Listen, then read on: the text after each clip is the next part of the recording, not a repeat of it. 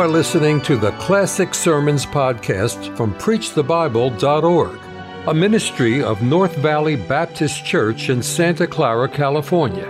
You will hear fervent, old-fashioned revival sermons from great preachers of the past. It is our desire that you will be helped by this gospel message. I have a message I want to bring you on why some churches die. Why some churches die. Now, that's a sad commentary, and it's a negative commentary, and I never have enjoyed preaching a negative sermon a great deal. I'd much rather approach any subject that I deal with from the positive angle. I think it's more profitable to me. I think it's more profitable to my congregation if I can approach it from a positive angle. There's a lot of good things that I can say about the church, but my subject is a reality, and though it may be negative, and though it may be unpleasant, and I'd rather not face up to it, the fact remains that some churches in our day are indeed diminishing and are indeed dying. Now, why is that the case? And the fact of the matter, why do some churches die? I had a young man come to me the other day, and by the way, let me read a verse, and I'll tell you about the young man in just a moment. In Colossians chapter 1, beginning with verse number 15, who is the image of the invisible God, the firstborn of every creature, but this is a reference to our Lord Jesus. For by him are all things created, by the word of his power, Hebrews 1. All things are created that are in heaven, that are in the earth, visible and invisible. Now there's a good text for you to remember. Not everything in the world is visible. There are some invisible things that were created that are in this world as much so as the visible. For example, oxygen that you breathe in and out of your nostrils every time you take a breath. You'll not be able to see that oxygen, but it's here nonetheless. And you and I have been breathing that God-given oxygen into our lungs, and that oxygen keeps our lungs and brains and eyes functioning in the proper way. And without that oxygen, matters not how much food you may have or how much health you might enjoy, without that oxygen, you're going to die if you don't get it real soon. It's an invisible thing that God has made.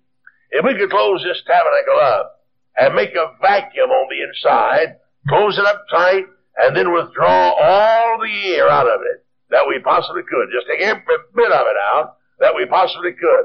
I don't know how many cubic inches of air or cubic feet of air might be withdrawn from this tabernacle, and we may withdraw all the air in this tabernacle and put it in a great tank or put it in a bag out here somewhere and transfer it from this place to the other. And after you've taken all the air out of this tabernacle and put it in some other container, you could not see one single iota of it. It's all been withdrawn, and it's all a very essential component, a life-sustaining component. But it's an invisible thing that God has created, but it's nonetheless real. Now, there are many invisible things in the world. The matter of faith is invisible. A man says there's no such thing as faith. You admit your simplicity and your folly. There is such a thing as faith. The matter of heaven, for example, we've never seen heaven, but we believe there is to be a heaven. And on down the line, there are many invisible things in this world as well as the visible, and all were created by him and for him, whether they be thrones or whether they be dominions or principalities or powers. All things are created by him and for him. Everything in this world created by the Lord Jesus and to his glory. He is before all things, the ancient I am. The Ancient of Days, our Lord is. He is before all things. He was before the oceans were made and the boundary placed around the waters. He was before the mountains were scooped up and the valleys were made, you see. He was before the first man, Adam, our Lord was. He is before all things, and by him all things are held together. Or by him all things consist. And were it not for his power, the whole universe would explode.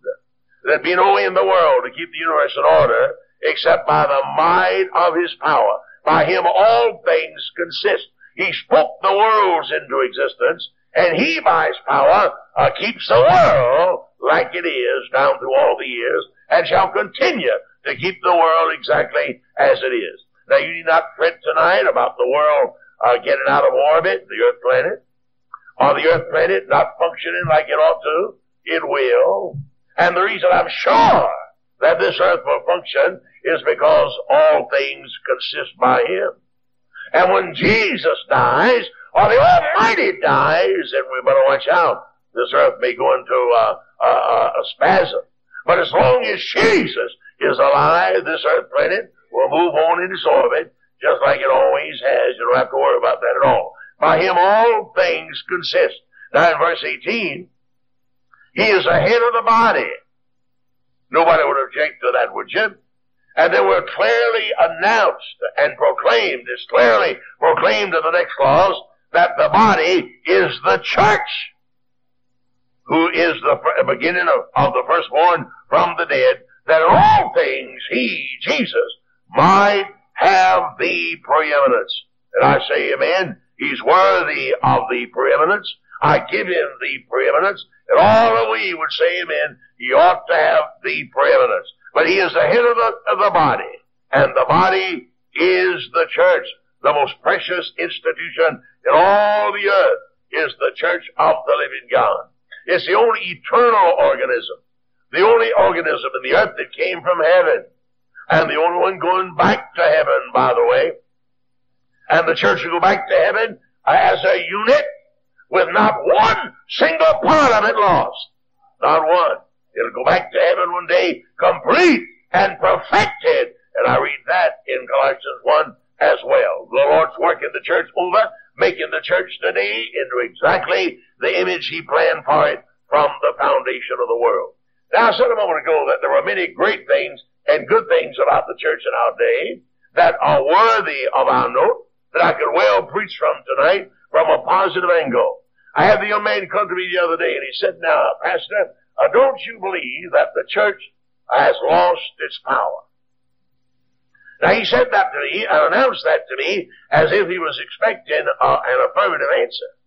Don't you believe, Pastor, that the church has lost its power? And I said, no, I don't believe that at all. And I insisted to that young man that the church today has not lost its power. Now, when I say the church, I mean the body. I don't mean one single denomination or one single unit or some local church. I don't mean that. But I mean the church, the eternal church, the overall church of our Lord has not lost its power. Now, that's not to say that it has all the power that it ought to have and potentially the church could enjoy. But to say the church has lost its power would not be proper, nor would it be scripturally correct. Nor could you understand certain things from the positive side that are true about the church. Has it occurred to you that right now, 1980, and today is August the 6th, right? 1980. Right now, there are more independent local Baptist congregations in the world than there has ever been since the day of Pentecost. Right now, August 6, 1980, there are more evangelical Baptists, fundamental premillennial missionaries on foreign fields and on home fields as well than there has ever been since the day of Pentecost.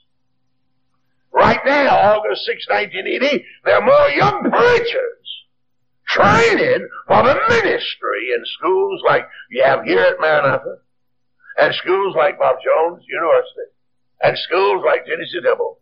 There are more Baptist young men now training for the ministry than at any other one time since the day of Pentecost. Well, now, if those things are so, and those things are, then it would not be right to say that the church, as a blanket statement, has lost its power. Not by any means.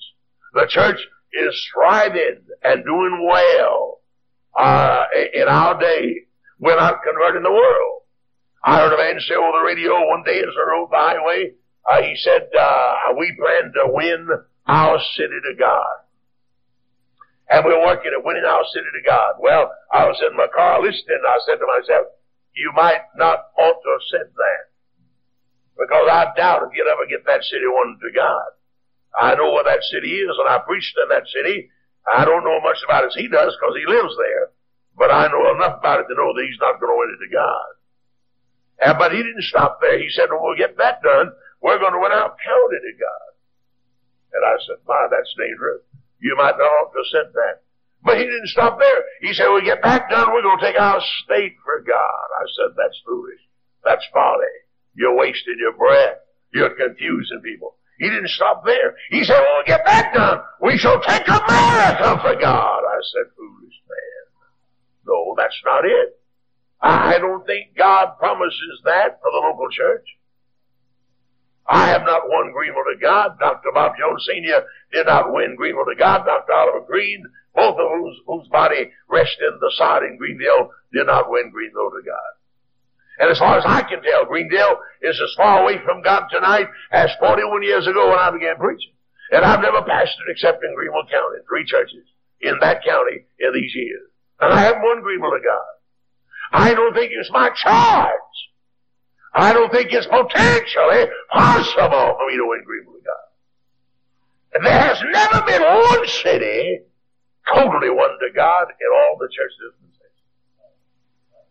As far as I know it, I've studied history rather extensively, and I have not found one such city, not even the city of Rome, where the Vatican has been won to God. They're more communist in the city of Rome than in New York City in our country, or in the city of Washington. And they are not Christian, though the Vatican is in Rome. They're a long ways from being Christian, both in Rome and the Vatican, by the way. No. Now, the Bible doesn't hold up any hope that we're going to win the city to God that we live in, nor the state we live in, nor America to God. But there has never been as much fervent, primal, spiritual evangelism going on in the world, in all the church history, as right there. Right? And I'm proud about that. I'm happy about that. To me, that's a positive thing, a wonderful thing that I've just said to you. I'm glad. When I was called to preach 41 years ago, the church that I went out from, as far as I know, did not even have a telephone. They didn't have a church secretary. They had no assistants. They did not have a full-time music man. Nobody ever heard of a full-time youth director. There were no summer camps for the young people to go to. Just a local church. We had 300 in Sunday school of that church in those days. Today it has a lot less than that, maybe 200. But in those days they had 300 in Sunday school, but we had no organization, just a pastor. And that was it. The deacons cleaned the church, built the fires in the winter time, and they had no staff, no house-to-house visitation. I never heard of a visitation program. Never heard of anything like that in my life as a young man. Now we had Sunday school and preaching and BYPU and prayer meeting. And REs and GAs, a lot of other things. We had those things. But in organization as we enjoyed our day, we just didn't have it at that church like you have it here at Maranatha. And I'm not decrying your organization. I think you need every staff member you have. I think you need your office. I think you need your telephone. I think you need records. I think you need organization. I think you need youth camps. I think you need your radio station. Whoever heard of a church in that day having a radio station? I never dreamed that in America, a local church or an institute could own and operate a radio station like you all do. We've come a long way. The local church in America has come a long way. And many of these things that I'm talking about are good and noble and positive, and that we can be encouraged about and shout about and be thankful for in a great way. When Tabernacle was born, the pastor talked about visiting our church in 1957. The church was born 5 years earlier, in 1952. And when you came to Greenville in 1957, I didn't even have a phone in that church. I pastored that church for 8 years without a telephone. Oh, what bliss.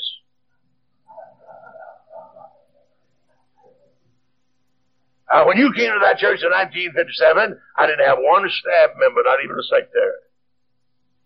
I mean, I did all that had to be done. We had a custodian. Had a custodian, I guess I'd have been doing that. But I did everything else that had to be done, along with the deacons helping me out along the way. We've come a long way. Today we have 60 people on the payroll in the schools going on. And we've come a long way, you believe me, since then. And I wouldn't go back to those days, anything in the world. I think we're better equipped to do a job for God now than we've ever been. We have better buildings, we have better organization, we have better offerings, we have better trained personnel. And I wouldn't dare go back to 1957 under no circumstances. And yet back in those days we were winning more people to God than we are now.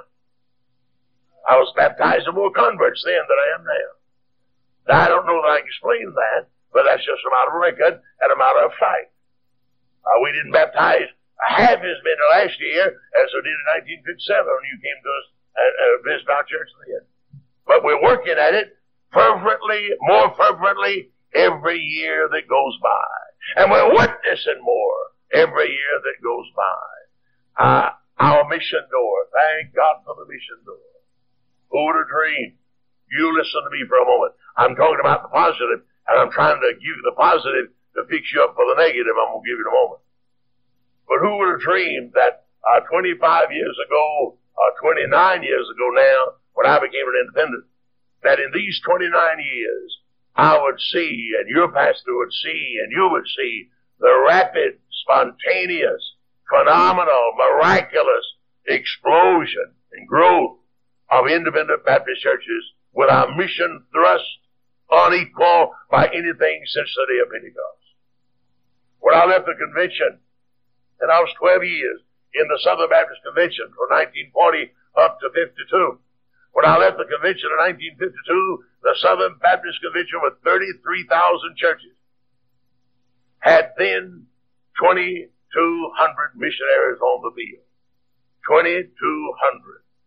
I mean, that was it. 2,200 missionaries, 33,000 churches. Now, if you divide 2,200 into 33,000, you will come up with a startling figure as to how many churches it took to put one missionary on the field with Southern Baptists. And their plight in 1980 is not one whit better. In 29 years, from 1952 up until 1980, Southern Baptists have increased their mission board and their mission work by 500 missionaries.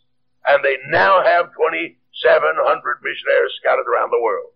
You divide 2,700 into 33,000, and you've got just about the same number of churches it takes to put one missionary on the field that it took 29 years ago.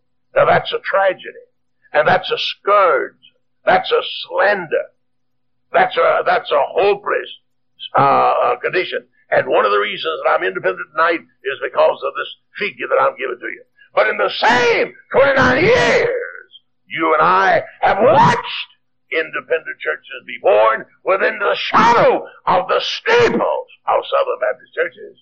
And in America, there are 10,000 independent churches, and those 10,000 churches tonight have more than 5,000 missionaries on foreign fields around the world. In 25 years, we've caught up with Southern Baptists and passed them double the number of their missionaries. We have twice as many missionaries on the field as the Southern Baptist Convention and have only 10,000 churches. Now that's not a great deal to crow about. We ought to have 10,000 missionaries. We only have 5,000 independent Baptists. But at least it only takes two churches to put one missionary on the field with the independents, when it takes about 25 churches for Southern Baptists to put one missionary on the field. So a lot of good positive things we can say about the church in our day, and so I did not agree with the young man who said that the church had lost its power. Some churches, yes, but a blanket statement to that effect would not be correct. I think the church, the local church, in my day is more efficient and more aggressive and more thorough in what it does than the church has ever been since the day of Pentecost. Now, we're not winning the world, but you just remember that nowhere in the Bible does God say we are supposed to. Nowhere. But it's our job to snatch brands out of the burning and form the bride by the grace of God for His name's sake. And that's being done and shall continue to be done. Now, while all of these positive things that I've said are so, now let's be real enough to watch the negative side for a moment. While you are a member of a thriving, aggressive, well-organized, well-staffed local church, Maranatha. And I'm proud that you are. But while you're a member of a visiting, evangelistic, and missionary, and fervent, and singing, and shouting church, there's a lot of churches around about you, about which I could not say that. Nor could you say that. There are a lot of Baptist people in your county who are tied in with churches that are diminishing, and that are cold, and barren, and indifferent, and without any zeal for God. Now, why do some churches die? I don't know that any church ought to die. But I don't know of anything more sad than a vacated church building. You talk about a cemetery, about as sad as a cemetery is an empty church building. I was over in North Carolina at a meeting a few years back, and the pastor said, I want to carry you out and show you a church that's been forsaken. He carried me out to the countryside, and there was a church on the side of the road in a fairly good state of repair, but deserted. And we walked into that church, and it had not been used for a long, long time. The dust covered the pews, and the piano was not in tune, and some of the window panes were broken out, and the steps had rotted away. And the pastor told me the story of one time a thriving congregation of people. And now it's deserted. Nobody comes. Nobody plays the piano. Nobody preaches a sermon. A deserted church building. Now that's not an isolated condition. You would have to go far to find many such churches like that in Maryland and in South Carolina. In the lower part of our state, I noticed a sign up here at Elton or up at Newark, one or the other, that one of the two of these cities were founded in 1690, I believe, 1692. Well, that's a pretty good way back. That's 100 years before our nation was born. Well, the city of Charleston, South Carolina, where I was born nearby, was founded in 1670, a little earlier than the city of New York or Elton. And the people that settled in the colonies, in the Carolinas and Virginia and Maryland and some of the other colonies in Georgia, came over here with land grants from the King of England. And they were Episcopalians. They were wealthy English people. They were the Anglo-Saxon stock that came over here in the days of the colonies, and they had in their hand land grants of thousands of acres of land all over the colonies from the King of England. And they brought with them, of course, the Episcopalian Church. And all over the lower part of South Carolina, there are one-room Episcopalian churches that still stand until this day, built back in the days of the colonies. And in the early days of the colonies, there were no Baptists to speak of in the colonies. They came later with the second wave of immigrants, at which time your people and my people, for the most part, came to these shores in the 1700s. But those early settlers, those Episcopalians, built churches all over South Carolina, and many, that is the coastal area, and many of those tonight are deserted and forsaken and broken down, and that's sad. Of course, I don't believe in Episcopalian religion, but their churches have been deserted and abandoned and diminished. And you'll find some Baptists that have done the same thing, walked away, and the churches have died. Why does that happen? Whether it's an Episcopalian church, or in particular, if it's a Baptist church, why does a tragedy like that happen? And I've seen some other Baptist churches, at least the one that I've just told you, abandoned and forsaken and rotting down.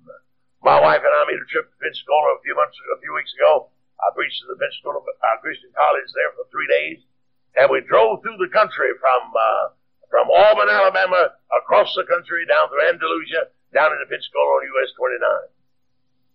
And I was stricken by the number of small churches, the side of the road, not great, beautiful complexes, but small one-room churches out of block or maybe out of lumber. And I was stricken by the number of those that seemed to be unpainted and unkept, and the weeds were going up. And I said to my wife time and again, looks like that church has been abandoned. Now, they were not Episcopalians. No, they were probably Baptists or some other, maybe Methodists. And I saw a number of them, must have been 15 or 20 churches forsaken. Many of them, no doubt, colored churches, but forsaken churches nonetheless there in Alabama. Now, why does that happen? Whether it's in Alabama or Maryland or South Carolina, why does some churches die? First, I'd mention because of worldly minded preachers who do not have at heart the work of the gospel. Far too many preachers nowadays are time servers and men pleasers. And they're not interested in putting first things first in their lives. And I lay at the feet of pastors the major responsibility of churches dying. Now, I don't think I'd be fair to pastors to say that all the responsibilities are upon them. But a great part of the responsibility of dying churches is to be laid at the feet of pastors. Southern Baptists in my country are diminishing. Last year, the Southern Baptist Convention, for the first time in their history, and they were born in 1845 in Augusta, Georgia. For the first time since 1845, Southern Baptists reported a decline in the number of cooperating churches. That means that they have less churches now than they had 5 years ago. And I find that Baptist churches all over my country, Southern Baptists, are diminishing. The First Baptist Church of my city at one time was the largest Sunday school church in our state. Every week having 1,500 Sunday school. In recent years, they have not reached the 1,000 mark. Dr. Gene Crane, a famous Baptist, Southern Baptist, pastored Penland Street Baptist Church in his lifetime, and every Sunday run 1,200, 1,300 Sunday school. Last year, I noticed the report said they averaged 599. From 1,200 down to 599 today. And my home church, when I went out, was running 300 Sunday school. Now they have a good Sunday 200. And that's the pattern all over South Carolina among Southern Baptist churches. Now much of that is to be laid at the feet of worldly preachers. Compromising preachers. Preachers that do not preach, who serve and draw their pay and yet do not preach as they ought to preach. Now, I love pastors and I'm for preachers. I am a preacher and have been a long time, and I have no objection to the ministry. I'm glad God called me to be a preacher. But there's far too many preachers that have too many other things on their minds. And they're engaged in far too many other things to do the work of the ministry in their local church like they ought. Far too many of them spend too much time fishing. Now, I love fish, I love to eat them, but I do no fishing. Far too many of them spend too much time hunting bear and fox and coons. Far too many of them spend too much time on a golf course. I was with a pastor the other day on Alabama, who is a Baptist pastor who has a job of a golf pro on a professional golf course in that city. And he has to report to work every day as a pro. He's a real golfer, and so he's making some money on the side as a golf pro, teaching other people how to play golf. Well, I don't know. I don't see how a man can reconcile that. If I had enough time on my hands to teach people how to play golf, I think I'd get me a gospel tent and put it up with these fellows over here in yours. If I had that much time, I think I'd find me something else to do rather than teach someone how to play golf. And churches all over the land have that kind of preacher that is time servers and men pleasers and who don't have the work of God upon their heart like they ought to have. And I think that's one of the reasons churches are diminishing. Compromising, worldly preachers that don't preach like they ought to preach. And then another reason is because of spiritless singing. I believe preaching and singing go hand to hand together like twins. The right kind of preaching and the right kind of singing is good for a church. But the wrong kind of preaching and the wrong kind of singing will kill a church. This dead ritualistic marching choir deal, robe choir deal, anthem singing deal, you know.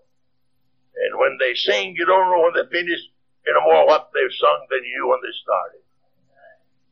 Forms of godliness that deny the power thereof. I like the informal way of Maranatha choir. Coming up to the choir and singing your songs with joy, and then going and sit down and listen to the man preach. This business of marching out, we don't do that at Tabernacle. Assembling behind the choir, and at the stroke upon the organ, they solemnly walk out and take their places in the choir loft.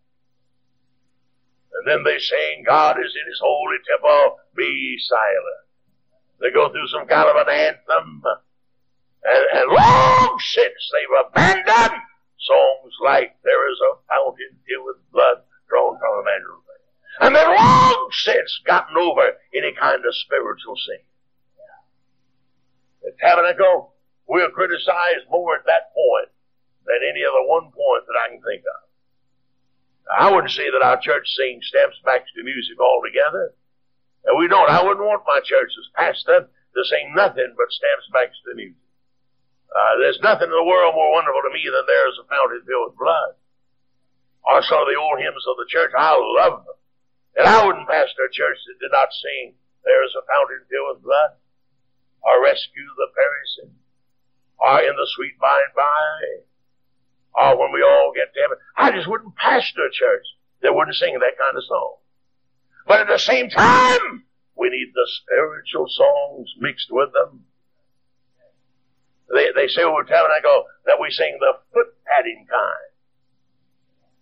Well, I've got no objection to a foot padding song. If you wanted to, you could waltz to Amazing Grace. But I don't go to church to waltz. I go to church to sing Amazing Grace. I don't go to church to pat my foot. I go to church to hear a song. And patting my foot's just incidental. I was at a meeting the other day. My wife was seated there in the meeting too. And I was doing the preaching and the young lady playing the piano. Oh, she was a master. I mean, she was a master.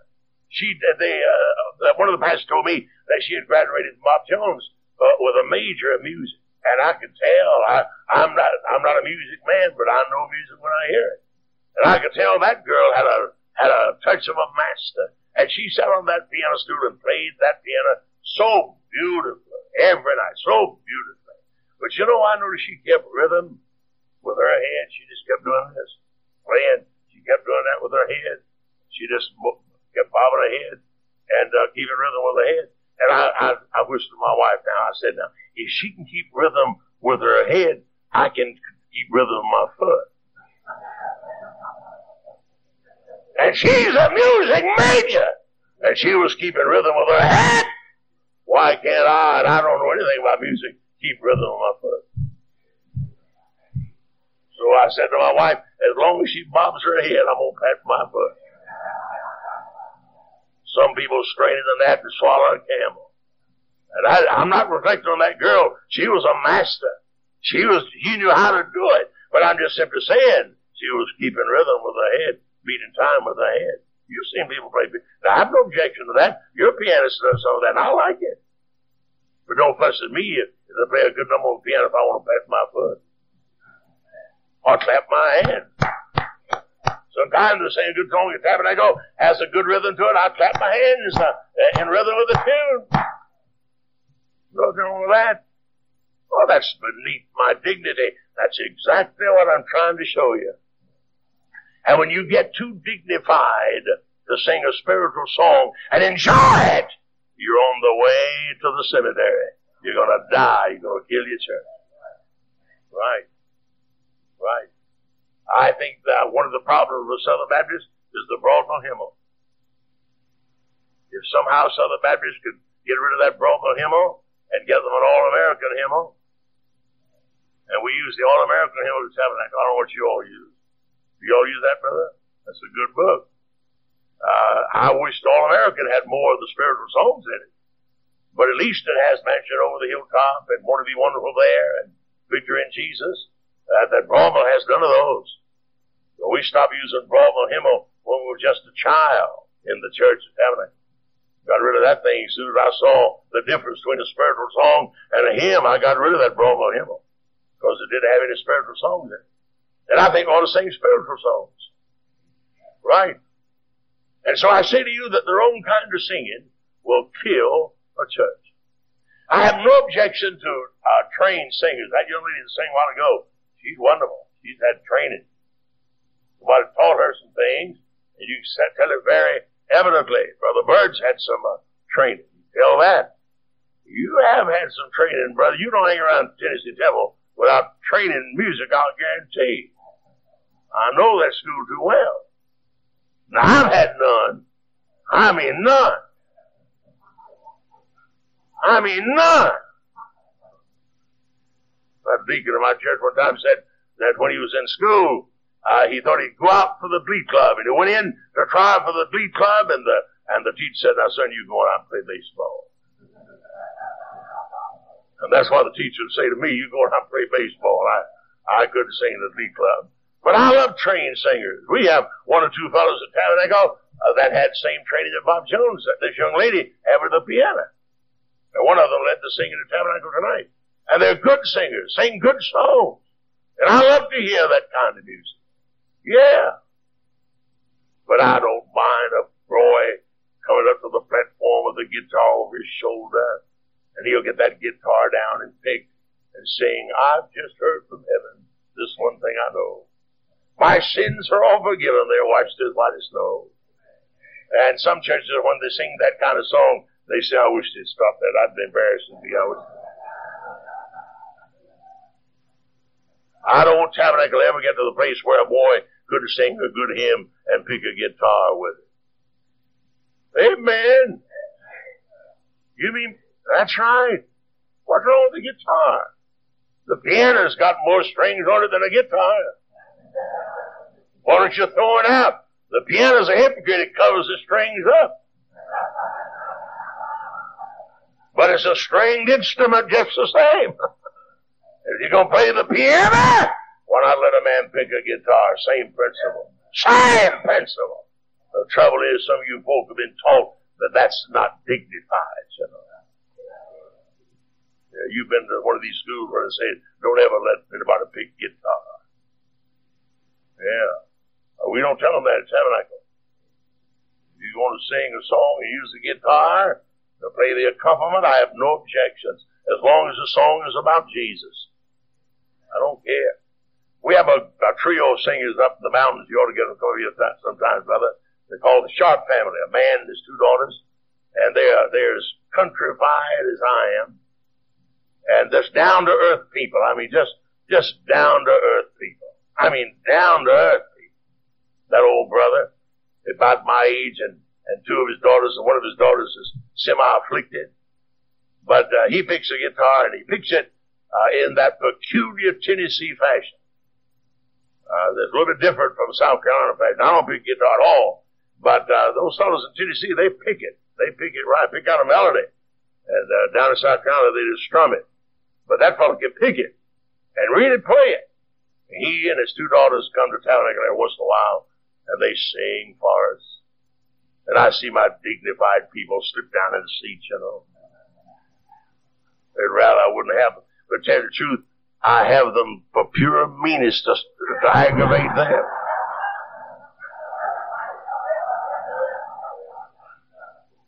I'm not about to take over. I'll sing it and make it sophisticated. I'll send for the Sharp family. Amen! Bob the head and keep a rhythm with the head. And I whispered to my wife now. I said, now, if she can keep rhythm with her head, I can keep rhythm with my foot. And she's a music major. And she was keeping rhythm with her head. Why can't I, and I don't know anything about music, keep rhythm with my foot? So I said to my wife, as long as she bobs her head, I'm going to pat my foot. Some people strainer than that to swallow a camel. And I'm not reflecting on that girl. She was a master. She knew how to do it. But I'm just simply saying, she was keeping rhythm with her head, beating time with her head. You've seen people play this. I have no objection to that. Your pianist does some of that, and I like it. But don't fuss at me if I play a good number on the piano if I want to pat my foot. Or clap my hands. Sometimes they sing a good song at Tabernacle has a good rhythm to it. I clap my hands in rhythm with the tune. Nothing wrong with that. Well, that's beneath my dignity. That's exactly what I'm trying to show you. And when you get too dignified to sing a spiritual song and enjoy it, you're on the way to the cemetery. You're going to die. You're going to kill yourself. Right. Right. I think that one of the problems with Southern Baptists is the Broadmoor hymnal. If somehow Southern Baptists could get rid of that Broadmoor hymnal and get them an All-American hymnal, and we use the All-American hymnal to tabernacle. I don't know what you all use. You all use that, brother? That's a good book. I wish the All-American had more of the spiritual songs in it. But at least it has Mansion Over the Hilltop and Want to Be Wonderful There and Victory in Jesus. That Broadmoor has none of those. So we stopped using Broadmoor hymnal when we were just a child in the church of tabernacle. Got rid of that thing as soon as I saw the difference between a spiritual song and a hymn. I got rid of that Broadmoor hymnal because it didn't have any spiritual songs in it. And I think we ought to sing spiritual songs. Right. And so I say to you that their own kind of singing will kill a church. I have no objection to trained singers. That young lady that sang a while ago, she's wonderful. She's had training. Somebody taught her some things, and you can tell it very evidently. Brother Bird's had some training. You tell that. You have had some training, brother. You don't hang around the Tennessee Devil without training music, I'll guarantee. I know that school too well. Now, I've had none. I mean none.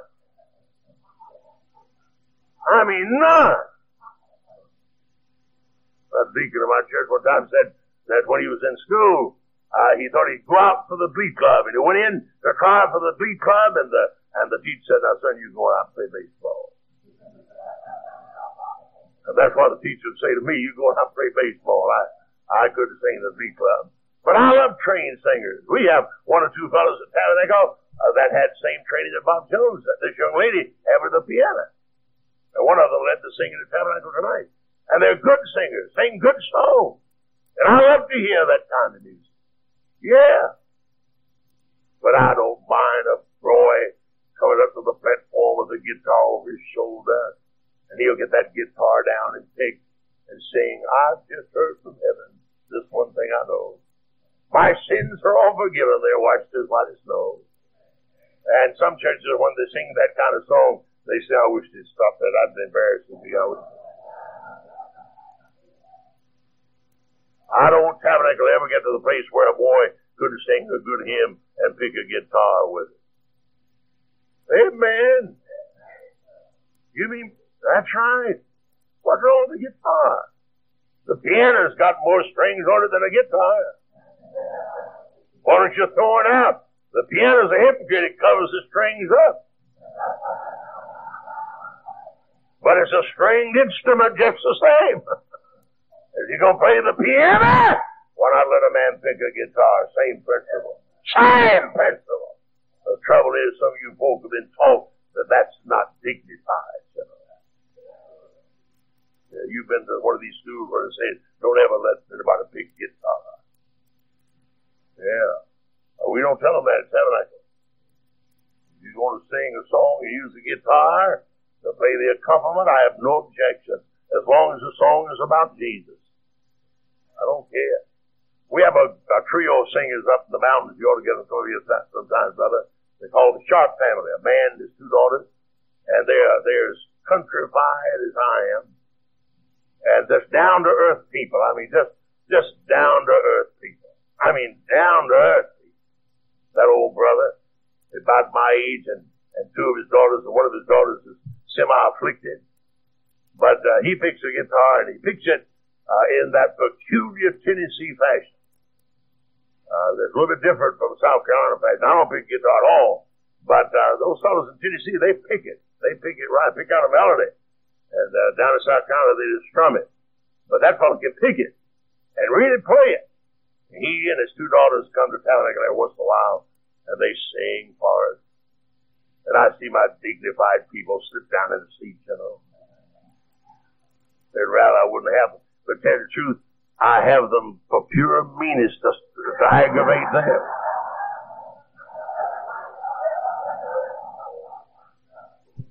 I'm not about to take over our singing and make it sophisticated. I'll send for the Sharp family. Amen! I don't want our people to get that started. I want our people to be flexible and free and enjoy the Sharp family. Now, they'll never get an invitation to Bob Jones. Or they'll never get an invitation to Tennessee Temple. But they can come to Tabernacle anytime they want to. Amen. Spiritless singing will kill a church. You get somebody in the choir that can cry every once in a while over a song. You get somebody in the choir that will pat the foot while they sing. You get somebody in the choir that after a moment lift up the hand and say, praise God. We got a deacon in my choir, been singing this choir time when I go to the church in there. Every once in a while he's behind me. Every once in a while I hear him say, praise God. I know that's old Brother Furman. He'll say, glory to God. And I say to myself, thank you, Lord. Got a shout man in the choir. And that helps out, you know. That keeps the church alive. Then, number 3, some churches die because there is no separation. I'm amazed at churches that want to be like other churches. Why would Maranatha want to be like the First Baptist Church at Elton? Down in South Carolina, in the Southern Baptist churches, the women folk wear pantsuits to their services. My neighboring church, the secretaries wear pantsuits in their office during the week. And the teachers in the day school teach with pantsuits. We don't allow that at Tabernacle. No, none of the women of our church ever wear pantsuits in our service. No staff member, no teacher wears pantsuits to teach in. We don't even allow the children to wear pantsuits, let alone teaching. We won't allow basketball teams to play another team that has cheerleaders with miniskirts on. Preacher, you're a fanatic. You're getting the point. Right? No separation. Why would an independent Baptist church, fundamental Baptist church, turn loose and just let the line of separation become blotted out? Why? Why would you do that? Why would you do that? God have mercy upon you. If you do it, you die. The only thing that's going to keep Maranatha alive is a clear, positive stand for God and separation. And not everybody in Elton will appreciate it, and some of your members be highballed to some of the church. They'll check out, but let them go. Don't you dare compromise to keep one up. You'd be better off without them than to compromise to keep them. No separation from the world and the things of the world will deaden the church, will kill the church. Preachers ought to separate. Preachers ought to be clean. Preachers ought not to go to questionable places. I think no deacon ought to be cleaner than the pastor. No church member ought to be cleaner than the pastor. There are certain things that we can't do as pastors. We must be separated. And then again, neglected prayer altars will deaden the church. I don't know of anything among fundamentalists that trouble me more than that one particular point. I go into fundamental churches every week I live, and I find many of them do no praying. And that's the handwriting on the wall. That's a sign of death. Death is working when the prayer altars are neglected. I was at a church over in North Carolina, and I arrived a bit early on Thursday, and I said to the custodian, where is your prayer room? And he said, we have no prayer room. I said, well, show me a room that I can use. And he showed me a sinister room, and I prayed. And I said while I prayed to myself, tomorrow night the pastor will be here. The deacons will pray with me. But I went back Friday night, and nobody prayed with me. I went back to the same room, prayed alone. I said, well, maybe tomorrow night they'll be with me. Saturday night I went back to the same room and prayed, but nobody came to pray with me. I concluded nobody was praying. Nobody was praying. And that's not an isolated condition. I find that many places I go, nobody prays. And churches die when nobody prays. One of the reasons we have the altar of prayer, Tabernacle Wednesday night, is to encourage as many people to at least pray one time a week. Daniel prayed 3 times a day. Surely we Baptists pray once per week. And so we say, come on about the altar, brethren. They come down and we bow at the altar and pray. I'm afraid some of them may not do it otherwise. So we'll get it done on Wednesday night at least. And then after Everybody bows. Children, women, everybody in the pew. They bow on their knees while we pray. And we'll spend 10 minutes, 15 minutes on our knees every Wednesday night. But you neglect the prayer altars, your church will die. No way to survive without prayer. I'm confident of that. And then silenced testimony will deaden the church. Every church member is to be a witness. Every man, every woman is to go out into the community and testify on their jobs, in their homes, on the street. But far too many have silenced their testimony. They can talk about politics, but they can't talk about Jesus. Talk about the weather, but they can't talk about Jesus. Now, I made up my mind that I just wouldn't talk about anything if I couldn't talk about the Lord. And if I can't talk about the Lord, then I'll make myself scarce. I'll leave. Find somebody with whom I can talk about the Lord. I'm not going to carry on a conversation otherwise. Silence testimonies will deaden the church. On the job where you work, every man on your shift ought to know what you stand for. Every man on your shift ought to know that you're a member of Maranatha Baptist Church. And ought to know what Maranatha stands for. Every woman in this building ought to let your neighbors know where you stand, what you believe. Right, amen. My daughter moved into an area there in Greenville among new sects and new homes, and she hadn't been there long until somebody knocked on her door, nice, sophisticated lady, and said, "Now, we're having a bridge party over here across the street, certain hour, and we'd love for you to participate." And my daughter said, "Well, I'll tell you, I'm a member of Tabernacle Baptist Church on White Horse Road, and my daddy happens to be the pastor." That fixed that up, brother. That's all she had to say. They didn't bother her anymore. Of course, she didn't go. They didn't come back anymore either. Now, you ought to declare your colors. You ought to let people know where you stand. One way or another. If you're a bit timid and shy, get you a sign, stick it on the front door. Somebody knock on your door, get you a sign about Jesus. Put it there where they can see it. I'll get it on a gospel tract. I'll put it on the bumper of your automobile. One way or another, we ought to be witnesses. Every day, everywhere we go, witnesses for the Lord. And then again, no spirit filling will deaden the church. Preachers, no power. Deacons, no power. Churches, no power. Will deaden the church. It's not by might nor by power, but by my Spirit, saith the Lord. If there's any one thing Baptist churches need, it's the power of God's Spirit. And in many cases we don't have that. And then another thing that will deaden the church is no mission program. No mission program. I was with a pastor over in Chattanooga, and he said, "We give nothing to missions."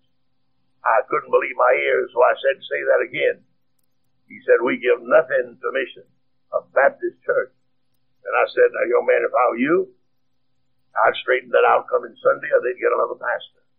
I would not pastor a church that gives nothing to missions. I'm convinced in my soul that no church will go any further than the mission program will allow them to go. And when you fail or refuse to give to missions, you sign your own death warrant. You die. Now, you either give to missions or die. You develop a mission program or die. And I think that's one of the reasons that Southern Baptists are in the plight they're in today, is because they have just a token mission program. And I think that's one of the reasons Independent Baptists have been so flourished and so blessed, is because we have a real sacrificial mission program. And every church that will give itself to mission will survive and will thrive. I heard Dr. Robinson say one time that missions is God's business, and any man that will take care of God's business, God will supply his needs. And I found that to be a fact. Missions is the heart throb of any local church. And any church that will give sacrificial to missions, God will set before them an open door that no man can close. When you begin to cut off your mission support, and you die. I can name a church over in Tennessee that some of you might recognize, but I'll not do that. But 20 years ago, they had a thriving church, a thriving mission budget, And then one day I got a report. I preached for the people back in those days and have since then. But I had a report that they'd had some trouble, and the first thing they did after the trouble was to cut off their mission support. And when I heard that, I said, oh, that's tragic. That's tragic. And that's been 20 years ago, and that church has been struggling for 20 years. And I think the reason they've been struggling is because they cut off their mission support. God can't bless it. I say no missionaries, no mission program will deaden the church. Then the final thing I mentioned, hyper-Calvinism will destroy and deaden the church. I don't know whether you know what I mean by the term hyper-Calvinism. Most of you, I think, would recognize the term Calvinism. But there is a hyper-Calvinistic position. As a Baptist, I'm not a Calvinist. John Calvin is the founder of the Presbyterian Church. And as the founder of the Presbyterian Church, he persecuted my fathers and my people and yours. And I could not honestly and sincerely call myself a Calvinist. Because, see, John Calvin, along with Martin Luther, hated it. John Zwingli and even John Knox hated and persecuted Baptists in their day. John Knox and Calvin were contemporaries of the Presbyterian Church, but they persecuted Baptists. Now, Calvinism holds to the idea of limited atonement. The Presbyterian Church, it also believes in limited atonement.